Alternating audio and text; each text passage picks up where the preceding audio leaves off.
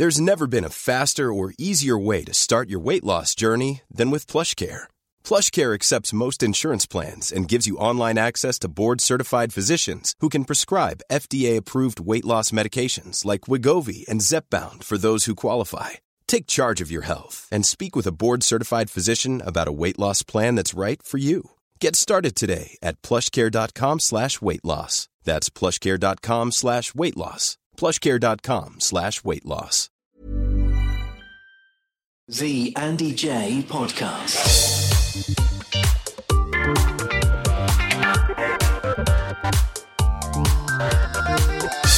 The Andy J Podcast. The Andy J Podcast. Hello there, welcome to the very latest Andy J Podcast. How you doing? I hope you are having a really splendid week. Thank you for taking the time to check out this episode. Today we are joined by one of the nation's favourite Olympians, the wonderful Rebecca Adlington.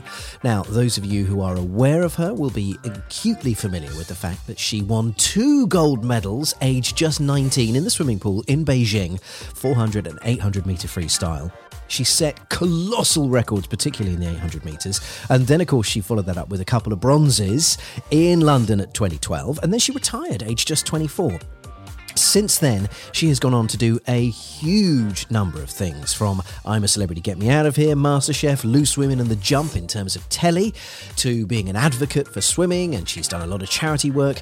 But she's also been very outspoken about her mental health and a lot of the issues that she's faced thanks to social media.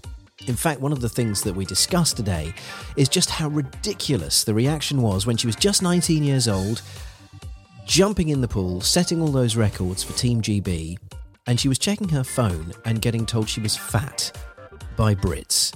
Just ridiculous. So she's got a lot to say. Absolutely incredible lady, really riveting company, and a fascinating conversation. Nothing's held back. A couple of other stories that will come up is she's now remarried. She has a new baby with her husband called Andy, who she met on the internet, which is a lot of fun. And prior to that, she had been married to a gentleman who came out as bisexual. And obviously, they had a lovely baby girl together, and they still know each other very well for sharing custody and so on. But that's all addressed today. Not in a huge way. We're not looking for sort of tabloidy headlines or anything like that. But it's just a very frank and open conversation with the lovely Rebecca Adlington, who she lets me call her Becky. So bless her for that. Thank you so much for taking the time to hear this chat. I can tell you that next week we'll be bringing you a Chinese New Year special with the maestro, Mr. Ken Hom. Can't wait to chat to Ken. But for now, please enjoy Rebecca Adlington. The Andy J Podcast. She is one of the nation's all-time favourite Olympians, and I'm just delighted to be able to converse with her. It is the marvellous Rebecca Adlington. How are you doing, Rebecca? I'm very well, thank you. How are you? I'm doing great, thank you. I wasn't sure, Rebecca, whether I should speak to you as Rebecca or Becky, because all your social media feeds, you've chosen to call yourself Becky. I just think Becky's more like just relaxed, isn't it? It's less formal. It's unless you're going to tell me off. I feel like I only sometimes get Rebecca from my mum if I've done something bad. I hear you. I get Andrew from my mum if I'm in trouble, and then you know. You know you're in trouble. But also because you've got an OBE, you sort of think, well, you kind of, it's a formal kind of vibe, isn't it? Oh, no. I as I am to get the OBE, I kind of feel a little bit of a fraud using it. I feel like it's like doctor's letters. Like I kind of feel like, I don't know. I never really use it, to be honest, which is weird. That is such a shame, because I would love to know the sort of doors you could open just by using it. Like, would it get you a better... Well, actually, Rebecca, let's start with this. We're taking a tangent already. I apologise. There's so much to discuss, but I'm fascinated at this. I would love to know the currency of an OBE versus a gold medal, an Olympic gold, because you've got both. Okay, I mean, you've got plenty of medals, 2 golds, in fact. But let's just talk about 1 gold versus the OBE. You have both of them. Which do you think is a stronger currency internationally? Which will get you, I don't know, a better table at a restaurant or an upgrade in a plane or whatever it might be? Oh, if we're talking about internationally or worldwide, I would have to say the gold medal, because I feel like more people from other countries would recognise that. And especially with kids as well, like when you go into schools, it's amazing seeing the kids' faces when they see a medal. They just light up. I don't know whether they think it's chocolate or whether they genuinely are just impressed that it's a gold medal, but that is pretty special. Yes, no, that would be very cool. Okay, so we're thinking, I'm just trying to work out, it's kind of too late for me, I think, to get an Olympic medal, to be honest with you, Becky. I'm 44, so I'm not sure there's going to be a sport. Skateboarding came in, so there's a chance, I guess, if I can get good at that again, but nonetheless, probably out of touch for getting a gold. But you've got one. You might be able to lend me one, perhaps. If it was, I mean, what are we thinking? Would you whip it out and just kind of, checking into a really fancy hotel, just pop it around your neck just to see? Or is that... I can't say I've ever done that. Definitely not. I think I'd die with cringe. I'm so embarrassed. I'm like, no! No, I couldn't do that. It would be amazing to know if it works, though, wouldn't it? It would just be like... I mean, that's true. I've never really thought about this before, but it's like, could you go? Is there a club of gold medal winners? Is there have you got like a WhatsApp group or a hangout once every few years or something? Is there an elite exclusive thing that only golds get involved with? No, but I wish there was because I'd want to be involved. That sounds pretty cool. Maybe I should start something. I think you should. I mean, there's so many connotations for what you could call it, but I love the idea of that. Then you could become the new sort of super brains of the world. You've proven yourselves physically. Now, I mean, hell, the world needs to be taken by the scruff of its neck at the moment and kind of change our thinking. You guys could be the ones to do it. Why not? It would be like a team of superheroes, but with not much powers. Just swimming and running and different sports. Yeah, but you do it a lot better than all the rest of us. So, that therefore is a superpower, which I think is an important thing. Now, Becky, I realised as I was kind of reading up about your amazing life, and there's so much I want to talk about, and we're, of course, going to get onto the campaign with Fitbit as well. I promise we'll have a good chat about that in due course. But I realised that you and I have something in common that not many people do, which is pretty fun, which is we're sort of almost parent buddies because your youngest was born the day before my youngest.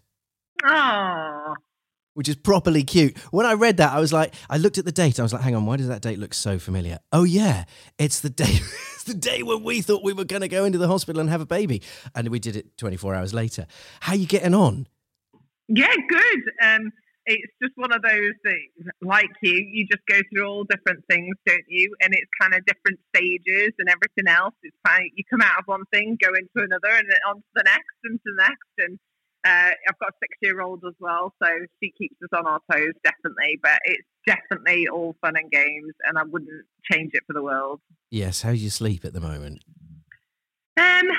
It was okay. And then the past 3 nights, he's just decided, no, at 3 a.m., I am awake and I am here. And then we go, no. Yeah. I don't know what's happened the past 3 nights, but something at 3 a.m. just keeps going, ping, I'm awake. There's something in the water, isn't there? It's just, okay. Yeah, you don't want your parents to have any sleep at all. So thanks for that. And no one really gets it. I don't know if you're kind of surrounded by other parents. It's kind of different with your second. We're now onto our third. It's kind of different. First time round, you've got this support group of other parents with kids exactly the same age, babies all born within a couple of weeks of each other.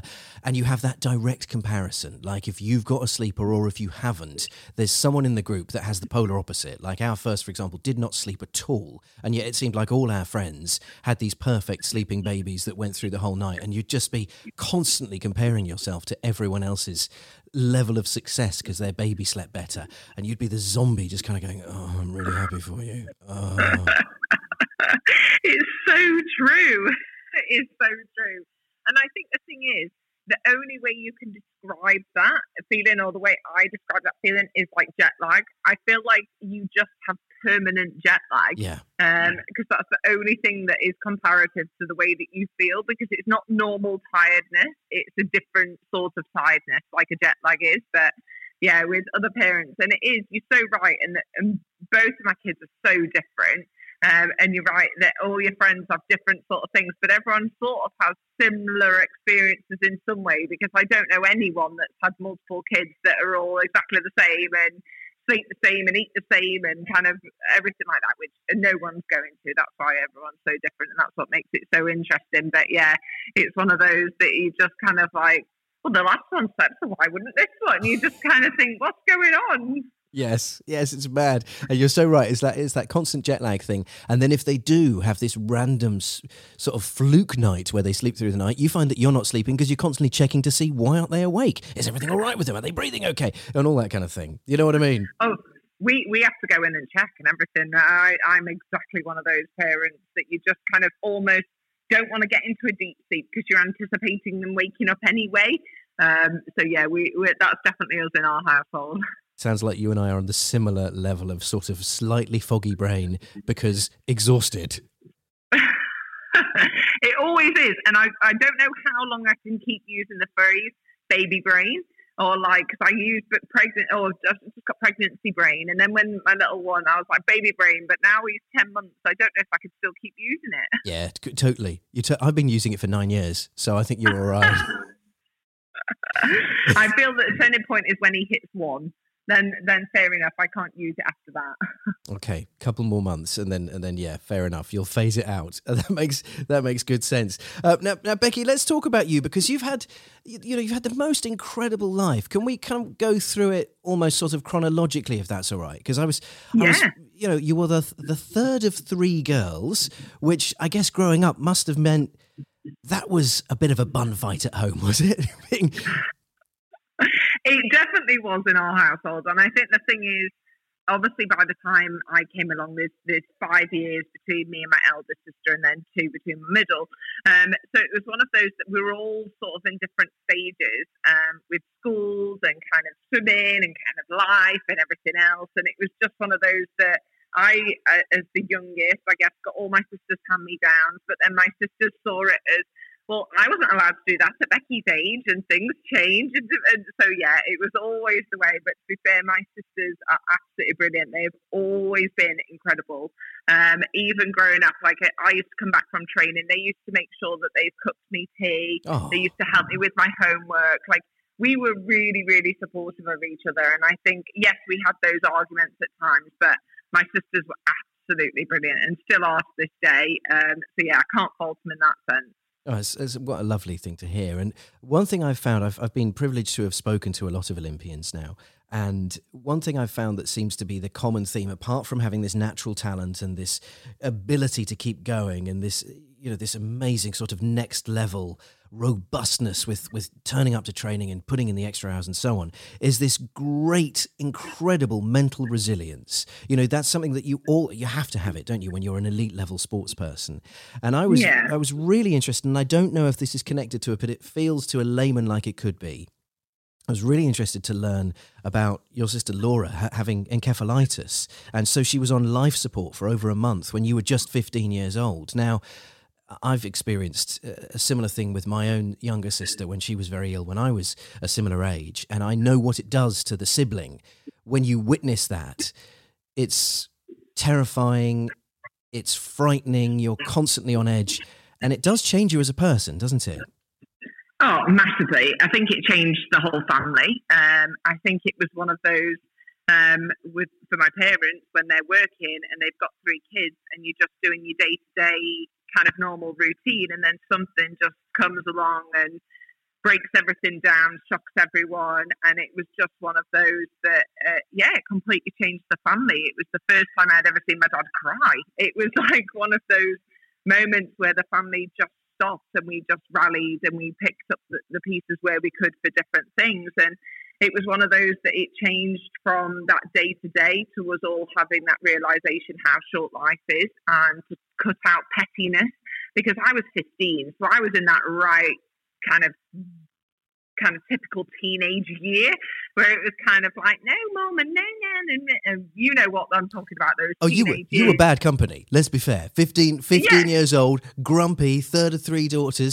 You will have been terrible company at times, for sure. Yeah. And I was in that prime kind of age, whereas actually it stopped all of that. And it was kind of like me and my sister helping my mum and dad out. My mum and dad were just permanently at the hospital. They were permanently doing research and kind of everything else. And it was me and my sister that was kind of like, okay, they wanted to keep us a little bit of normality. So keep going back to school every now and again. And I kind of dipped into swimming and things like that. And while kind of Laura was in an induced coma, so we couldn't really do anything anyway. And it was one of those that, it completely changed our outlook afterwards. Even once she got better and she was recovering, I think it just gave us all that kind of, right, we've got here and now. And I think that's why I really utilised my swimming in that aspect, and kind of the way then my career led on, because there was always something bigger going on. Yeah. And I think it put things into perspective. I think when you're in a high intense environment like sport or kind of other things, I think sometimes you can think it's bigger than it is. And actually, it put it in perspective. I'm not saving lives here. I'm diving into a pool, putting my hat and goggles on, like it's really nothing big or major. And I think going through something that was way bigger than anything else really helped keep that kind of perspective there. Yes, that's what I was wondering. I was wondering if that experience had kind of forged that toughness and that, that approach to life. And it sounds like it absolutely has. I mean, obviously you were an outlier in the pool anyway. It's not like, at 15 you suddenly learned to swim. You were already training like an Olympian would. But it was, I guess that was that next degree, presumably once Laura had come out of it and was back to health, that enabled you to just go, right, seize this moment. Yeah, and it was really difficult because actually at the time that my sister was ill with encephalitis, I actually had glandular fever and post-viral fatigue. Oh, so I was kind of battling my own little illness going on, not anywhere near the same comparison as my sister, but it was one of those that I had kind of to recover a lot because I had stuff going on for my health. So it was kind of one of those that swimming had to almost kind of go back to basics. I kind of used swimming as my escape. I used swimming to work on my technique and to kind of be sociable and to kind of have a bit of a normality. And then it wasn't until, because it took me probably a good 12 to kind of 14 months to get healthy myself in the pool. And it was then that obviously I really kind of seized the opportunity and just was like, this is all go, and kind of give it my all and everything else. So it definitely came off the back of that. And I definitely think as hard as that time was, it definitely shaped my career path, if you like, and definitely made me that kind of mental resilience, that kind of stronger mentally in the pool, a better athlete because of that. Yes, because you've seen the world in a different way. 100%. You can't not, can you, when something like that happens? Yes, it's things like that do define people, isn't it? And they change the whole course of your destiny. And of course, we then know what happens. You trained. I mean, I'm sort of skipping ahead 4 years here. I hope you don't mind, Becky, but that's it's rather than go into the minutiae of. And then what happened when you were 16 and a half? So obviously we all know what happened in 2008. You were 19 years old. You were a new name on the scene in terms of worldwide understanding. There was this maverick young Brit getting in the pool in Beijing, and of course you went and smashed all records, particularly in the 800 meters. You got 2 golds, and I mean, wow, that must have been. Well, what was it like? Yeah, exactly that. It was just incredible. It was overwhelming. It was unexpected. It was just joyous and relief and happiness. There's so many words that I could use to describe that time in my life. I was just a girl from Mansfield. I was kind of the underdog, and to come out, I didn't even expect it. I mean, my parents didn't even come out to watch the 400 because nobody expected me to do it. Not even myself. My parents said to me after the 400, after my first goal, because my 400 was the first, they said, "Why didn't you tell us?" And I was like, "I didn't know." I was like, it was that unexpected. So they obviously did fly out for my second race, and that was always the plan. But it was one of those that it was so unexpected, and people could say, "Well, you must have known something," and we really, really didn't. I think because of that turbulent time leading into the games with illness, my sister's illness, and kind of different things going on. I was just a girl from a small town that just worked really hard in her little club and town. So it really was that unexpected. So no one had said to you, you didn't have the coach or anything going, "Hey, your times on this stopwatch, you're really fast." No one was kind of telling you had a shot. I think it was one of those that I'd missed out on the Commonwealth Games, so I didn't have the same progression that a normal athlete does. So normally you go to junior competitions, which I did, and then you go to a Commonwealth Games, Europeans, World Championships, and then you hit an Olympics. You kind of build up to it in a stepping stone. Whereas because I didn't qualify for the Commonwealth Games before Beijing a couple of years before because of being ill, I missed out on that qualification. So I didn't have the normal stepping stone, if you like. My coach obviously knew to a certain degree, but I think the thing is, leading into an Olympic Games, if you're ranked number one, which I was in one of my events, and I was ranked kind of in the top finalist for the second event, but it doesn't really mean anything. Whoever's ranked that on paper, it never, ever, I don't think in the history of swimming, who's been ranked in the top 8 come out in that exact same order. It just doesn't happen. It's just your entry. It doesn't really mean anything, the rankings before the Olympics, because that's what making Olympic Games so special and so exciting to watch, that things unexpected happen and we see 15, 16-year-olds winning, or kind of the person expected doesn't win. And I think that's what makes them so exciting and so brilliant. So I think I just knew, even though I was ranked quite highly going into the games, it wasn't necessarily going to be the same outcome. And we hadn't seen, everyone has different preparations in their country. So we hadn't really seen some people race either. So I didn't really know what to expect, but I certainly didn't expect that. So yeah, it was an incredible moment. And to be honest, one that I still remember those moments so clear, like it was only yesterday. And I think that'll always be the case, that those memories are just so dear and special to me that it will always seem like it was just last week. Oh, I love that. And I love that it's so vivid as well, because for some people it just becomes a sentence, or you know when you see a photograph from years ago and actually you find that the memory is just you remembering the picture. But if you've still got that, if you can still feel it, if you can still remember it all as clearly as you do, then that's wonderful. That's marked with you for life, isn't it? Definitely, 100%. There's no forgetting that. You're listening to the Andy J podcast, and we really appreciate having you here with us. If you're enjoying the show, why not leave us a lovely review and perhaps 5 stars, and subscribe wherever you're listening, as it really does help. The Andy J podcast. Oh, that's just so great. And so that must have been, you're 19 years old, you're a double gold Olympian. The world effectively at your feet. Here we go. I mean, just how drastic was it when you got on the plane home? How much had life changed? We didn't realise when we got on the plane home. I think it wasn't until we landed. The plane home was pretty special because they got the whole plane, they painted the front of it gold. We all flew home as a team. And because I had won multiple medals, they kind of upgraded different people to different classes depending on what medals you won and everything else. So I ended up being in first class, and it was the most incredible thing of my life. I was literally like, oh my God, you get pajamas and you get like your choice of meal. And it was just so exciting.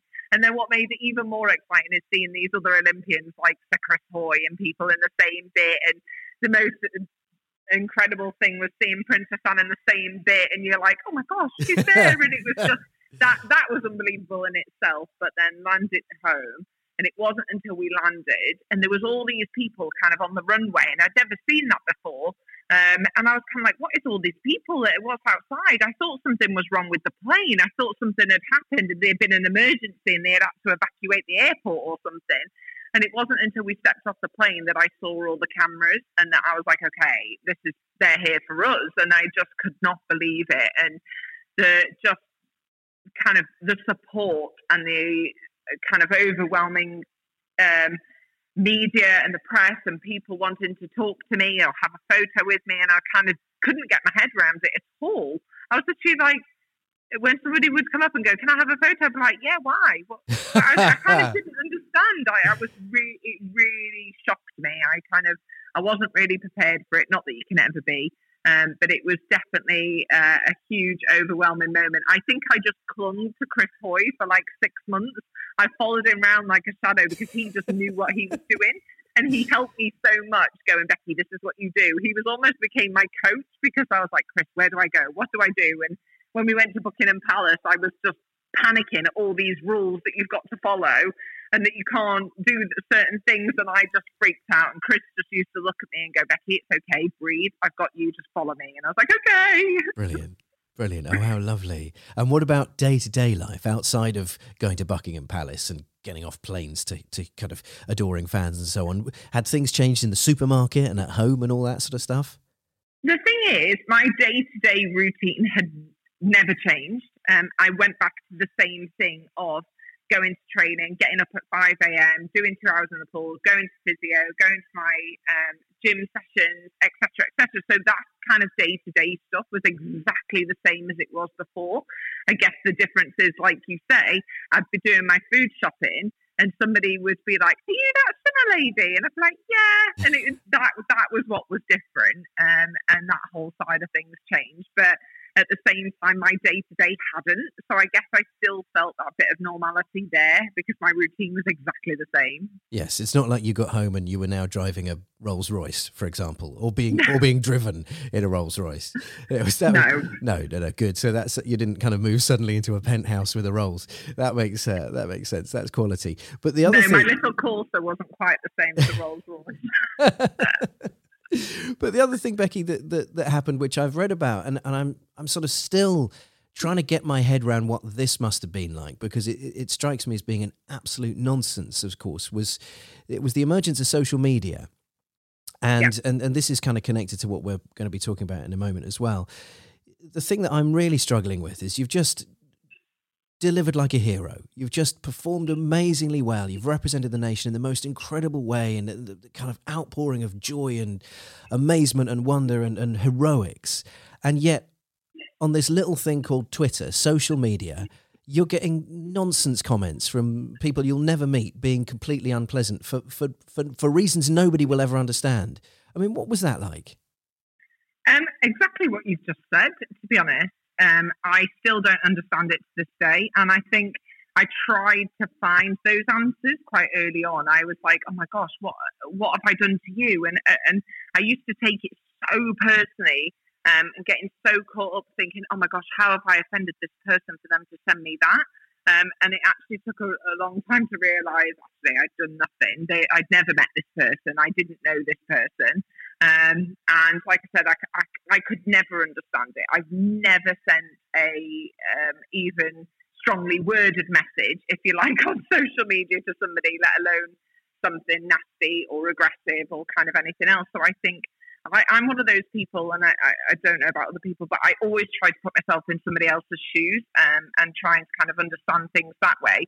But I just could never understand the kind of the drive behind that. So I guess that was really difficult to deal with because I just couldn't understand it. And also it was so not based on my swimming. The thing is, as an athlete, you get very used to being critiqued. 100%, that was what my coach's job was, to find those little areas of improvement and those mistakes and then correct them and then move forward. So we were so used to analysing things in that way. And hey, if somebody sent me a message going, oh, your left elbow was a little bit low, or you didn't tactically race that well, fair enough. I was like, yeah, 100%, and I'm learning from that, and I really appreciate that valuable insight, 100%.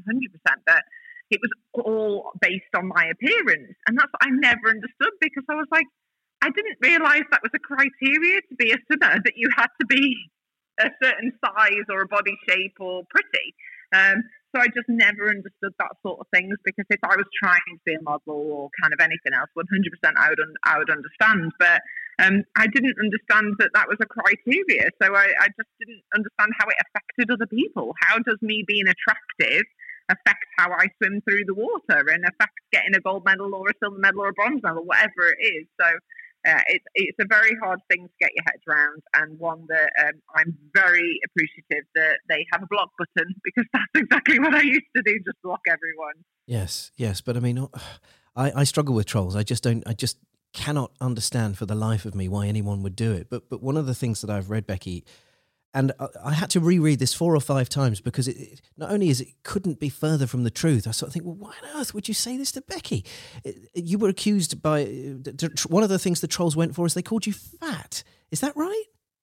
Oh, all the time. Oh, it's always based on my body, my looks. It's always based on kind of appearance. And I guess the thing is, people in their head might associate, which it is wrong, is that to be an athlete you are thick thin, or I think that's so far from it. I think you need to be strong. For me, I'd rather look strong than thick thin. I think it's this perception of kind of what you should look like, and I think there is a perception to be an athlete that you're a size 8, that you're kind of that body shape, and it's simply not true. For me, if I had lost more weight as an athlete, I would have lost some of my power. I was a distance swimmer. I wasn't a sprinter. I'm not trying to move through the top of the water. It's super, super fast. I need endurance. I need that power there. So I guess it's completely different in that. Don't get me wrong, there has definitely been times since I've retired that I'm definitely not on that scale anymore, especially from having 2 kids and everything else. But again, why does me being a size 12 or 14 affect anybody else's life? It really doesn't. So I'm not harming anyone by being a size 12 or 14 woman. So I'm like, leave me be. I'm not judging your body shape, so don't judge mine. No, precisely. How much has this affected your mental health, Becky? Because I can't imagine it, from you, by the sound of things, you've taken quite a lot of these comments to heart, especially initially. That must have been awful. Oh, early on, it definitely was. I was 19. I was still a baby. And I think that was definitely difficult. And it was hard for people around me as well. It was hard for my mum and dad to see people saying this about their little girl. That was really difficult. And it's been hard for different partners that I've had over those years. And it's been very, very difficult, like I said, because I used to take it so personally. And it certainly has, even to this day, I still think, when I'm going to an event, or if I know I'm going to be photographed in some way, whatever it is that I'm going to, I seriously have to think, okay, what are people going to say? Does this, I constantly have to think, or not because I have to, but I guess it's made me go, okay, do I look big in this? Am I fat in it? Like, how will this be seen? How will this be photographed? And you kind of have to think about, or I feel like I have to think about certain things from that aspect, rather than just going, I feel nice in this, let's go.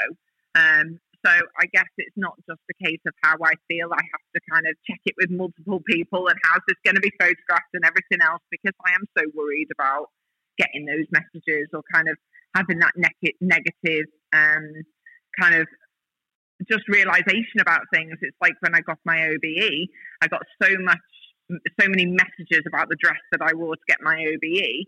I now don't have one picture up in my house of me getting an OBE from the Queen, even though it's one of the most incredible days, and it was one of my mum and dad's, because my mum and dad went with me. One of my favourite days was my mum and dad, because they just loved it. And yet I don't have one photo because it's I look at it, and instead of seeing, that was the day I got my OBE from the Queen, I do think back to all those messages and all those comments that I get. So it does ruin experiences. Of course it does, because you can't help it. I'm only human. It's going to affect things like that. But I definitely get them less now. So I don't want to complain too much about it, because they are less and less. And people realise they don't get attention from me on social media if they're going to message me that, because I will just block and report you. So I think they've given up a little bit as well. So I'm definitely in a much better place with social media now. Good. I mean, it's just so unnecessary you've had to go through that, though. I don't understand why human beings can be such jerks to others for no real reason. It just kind of, what have they got out of it? It makes no sense to me at all. Anyway, sorry, back to the pool and achievements and all the rest of it, Becky. Obviously, 2012, London 2012, you got 2 bronze medals, which I've read you weren't thrilled about, but it's still 2 bronze medals. I mean, that's still pretty great, isn't it? Has hindsight made that better for you? I'm massively proud of my bronze medals. I think it was one of those that, as an athlete, you are constantly striving to get better.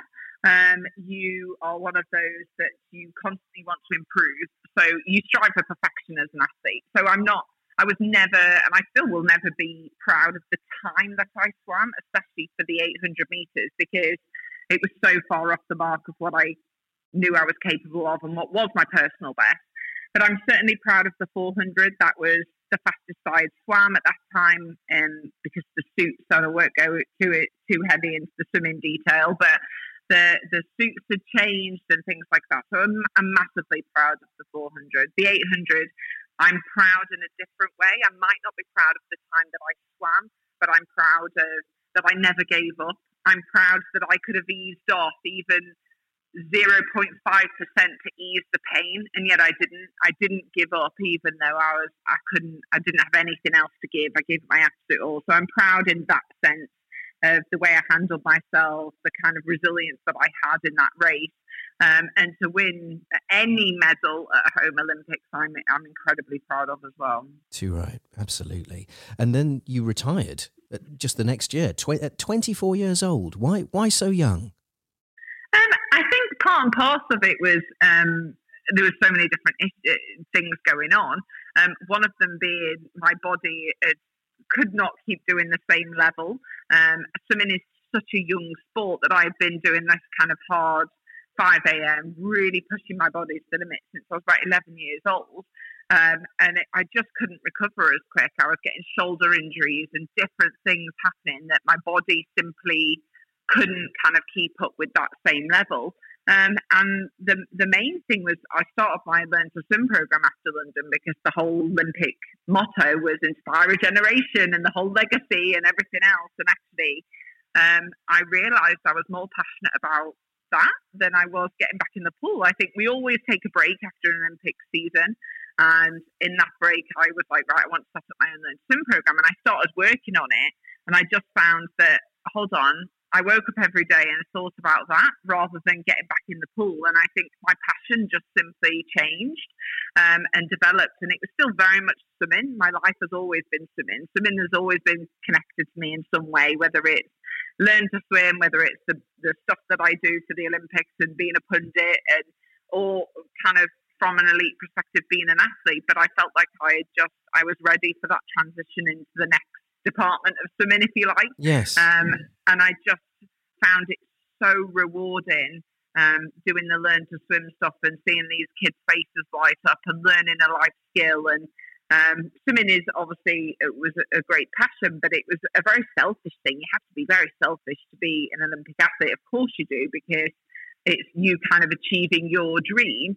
Whereas I just loved that it was helping others, and I just found it way more rewarding, and that's what I wanted to do every day. So it kind of felt a natural time to retire, really, after a Home Olympics. I wasn't going to get better than a Home Olympics, was I? That's a very fair point. No, that makes complete sense now that you've explained it. Thank you for that, Becky. I want to talk about what it's like being married and a parent and all the rest of it shortly, but I think this is a really good time to talk about this campaign you're doing with Fitbit, staying strong in and out of the pool. What does strong mean with you? And I think this was really interesting. You can explain it better than I can, but one of the things that stood out for me is that Fitbit did a poll, didn't they, of people, and 83% of people say that strong is more than just physical. It's not just about being physically strong. And I think from what you've shared with us already, that marries up with your experience of life as well. Oh, exactly that. I think as an athlete, I used to think of it definitely as, okay, I'm in physical shape, I'm physically strong, as well as a little bit mental, because obviously you do need that mental aspect to be an athlete. And then it completely changed and developed once I retired and became a parent, what strong meant to me. And it definitely included more of that emotional and mental aspect. And I think it's something for me now that being strong is being positive. It's about a healthy balance. It's about self-care. It's about loads of other things. Obviously, going and doing exercise is really important for our health. Of course it is. And of course, we need to be physically strong to be able to grow old and handle the day-to-day things that we need to be able to do, picking up boxes, whatever it is that you're doing, picking up the kids and whatever. You don't know strength until you've had to carry a child uphill, do you? No. On your shoulders with another one. Yeah, that's exactly. So there's definitely things that obviously I want to stay strong physically to help me be a good parent and just me carry on and live a healthy life. But it definitely means more than that. And I think I love the fact that Fitbit are doing this strong commitment, because I feel like we all set New Year's resolutions and don't really stick to them. Let's not lie. I don't ever make them because I know I'm not going to stick to them. Whereas actually setting an achievable goal and a commitment is something that I think is way more achievable. for me, my strong commitment is to look after myself. If I don't look after myself, I'm not going to be able to be a good parent or be good at my job and everything else. So I think we need to realise that actually having an extra 10 minutes in bed or kind of looking after ourselves when you're feeling run down to get back to that health is sometimes more important than I've got to get up to go in the gym and I've got to get up to do this. And I think having that commitment really solidifies that and helps me achieve it. Yes, and to not beat yourself up mentally, to just be like, this is how I'm feeling today, let's go with it. Exactly. I think the thing is we accept so many different things. You accept when you're tired, or you accept if, I'm sore from that workout. But actually, when we're just not having a good day or just feel a bit off the pace, we don't really talk about that or accept that. And I think actually those days of looking after yourself are just as important. If you need a day in your pajamas or having a bath or kind of reading a book on the sofa, well, then we need to give ourselves that side of things as well. We can't just cater to the physical all the time of tiredness or being sort of kind of the rest of it. We need to kind of cater to the emotional and the mental aspects as well. Otherwise, to me, that isn't about being strong, because you're actually only catering to one aspect of your life and not the whole package. Yes, I really like this, and I'm really pleased that Fitbit have commissioned this report, because it's a good read, so I recommend anyone checks it out. I believe you can just find out more by searching for Fitbit online, can't you? Yeah, so if you go onto the Fitbit Instagram and Facebook channels, it's all there. And I think it's hopefully people will start to share their strong commitments. Because sometimes you go, well, hold on, what's going to be mine? And actually looking at other people's, it's really, really interesting what they perceive as strong and what their commitments are. And I think, for me, it was great seeing it all. Yes, I love that. Now, Becky, I've been looking at what you've been doing since retiring, and of course, you've mentioned this amazing campaign that you have as well, getting people in the pool, which is wonderful. But you've been busy outside of all that as well, from I'm a Celebrity and MasterChef and The Jump and Loose Women. Professionally, you've had a lot on, and then personally as well. As you mentioned, you've got 2 children now. You've just remarried, which is amazing. Is it okay if I speak to you a little bit about your husbands? Because I think you've got really interesting stories about both of them. If that's all right. Yeah. You always have to tread carefully. It's the first time we've made friends, Becky, so I don't want to sort of overstep, if you see what I mean. But I'm going to talk to you about Bumble in a moment, because I think the idea of a celebrity on a dating app is amazing. So we'll come on to that in a second, if that's okay, because that was a brave move. But the first one is about your first marriage to Harry, and of course that has come to an end, but you still share custody of Summer and so on. But he has quite openly sort of explained to the world that he's bisexual, and been very sort of keen to point out that has nothing to do with your divorce. Did that, excuse me for prying, but did that play a big part in your marriage? I think it was one of those for myself that obviously I was very young as well, as was Harry. This was kind of 5-6 years ago now that we ended. So it was 2011 that I met Harry. So a long time ago now. And I think it's one of those that you're still finding out yourself at those periods. Not only was Harry trying to discover who he was and the person he was going to be, and as was I. And I think it's one of those that both we have Summer, like you've openly said. And for me, I support Harry because it doesn't affect his ability to parent. At the end of the day, what Harry's personal life is up to Harry. That's not for me to comment on. That's his personal life. Whereas actually as a parent, he's a fantastic dad. And that's the only thing that matters to me, is obviously because of Summer. And he's a fantastic dad. And none of that affects your ability to parent somebody. No, exactly. It just sort of sounds like cheap headlines when you go any further, doesn't it? Is this guy a good guy and is he a good dad? End of story, really, isn't it? Exactly that. And that's all that matters to me. Obviously, we obviously are connected always, forevermore with Summer, but obviously we are friends and we are there to support each other and help each other. But the rest of it, we live our own lives. I have my relationship with Andy and my life, my day-to-day job and Albie and other things, and Harry has his. So it works very well at the minute.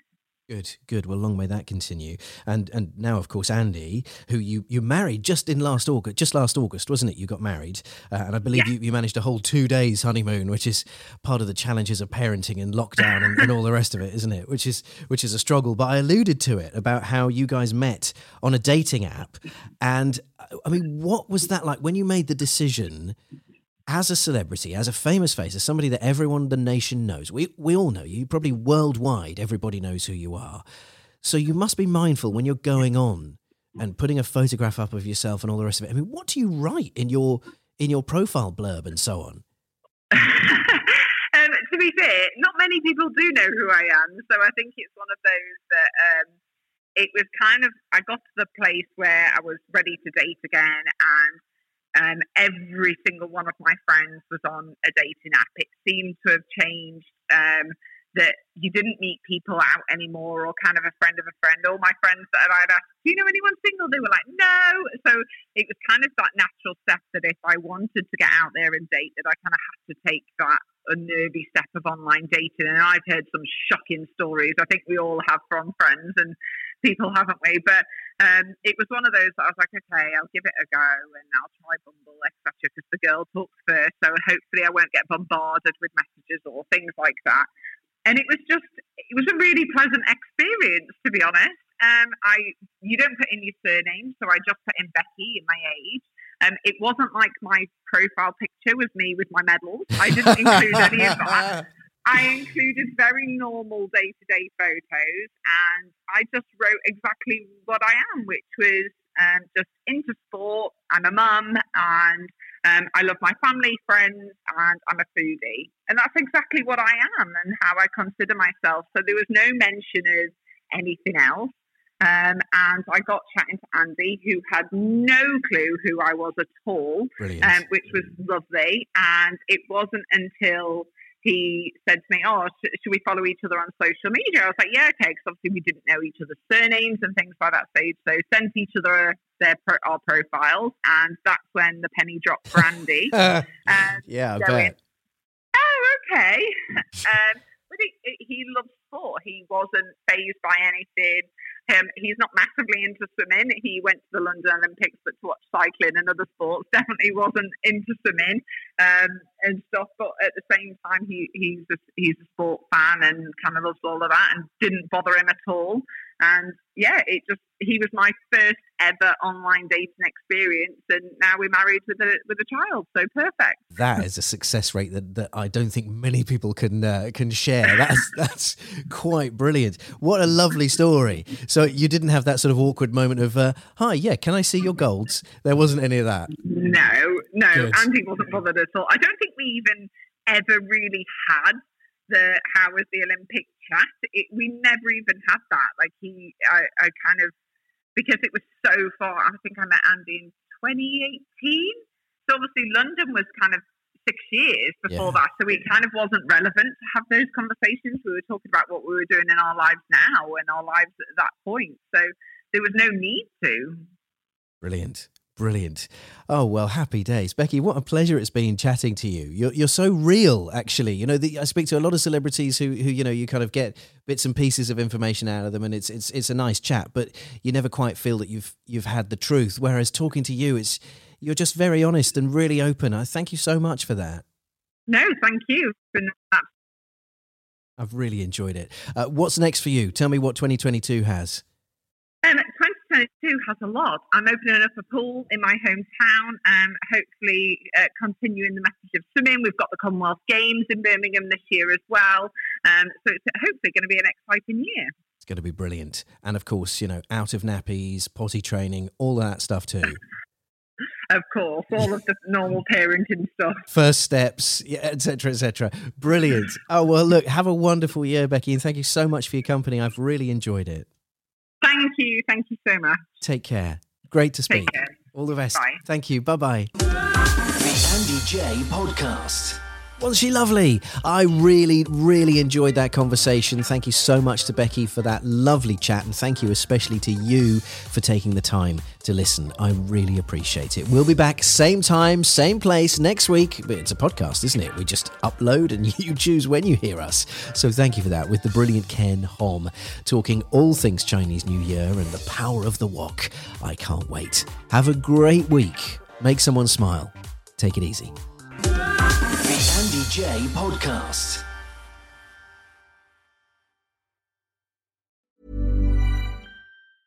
Hey, it's Paige DeSorbo from Giggly Squad. High quality fashion without the price tag. Say hello to Quince. I'm snagging high-end essentials like cozy cashmere sweaters, sleek leather jackets, fine jewelry, and so much more. With Quince being 50 to 80% less than similar brands. And they partner with factories that prioritize safe, ethical, and responsible manufacturing. I love that. Luxury quality within reach. Go to quince.com/style to get free shipping and 365-day returns on your next order. Quince.com/style.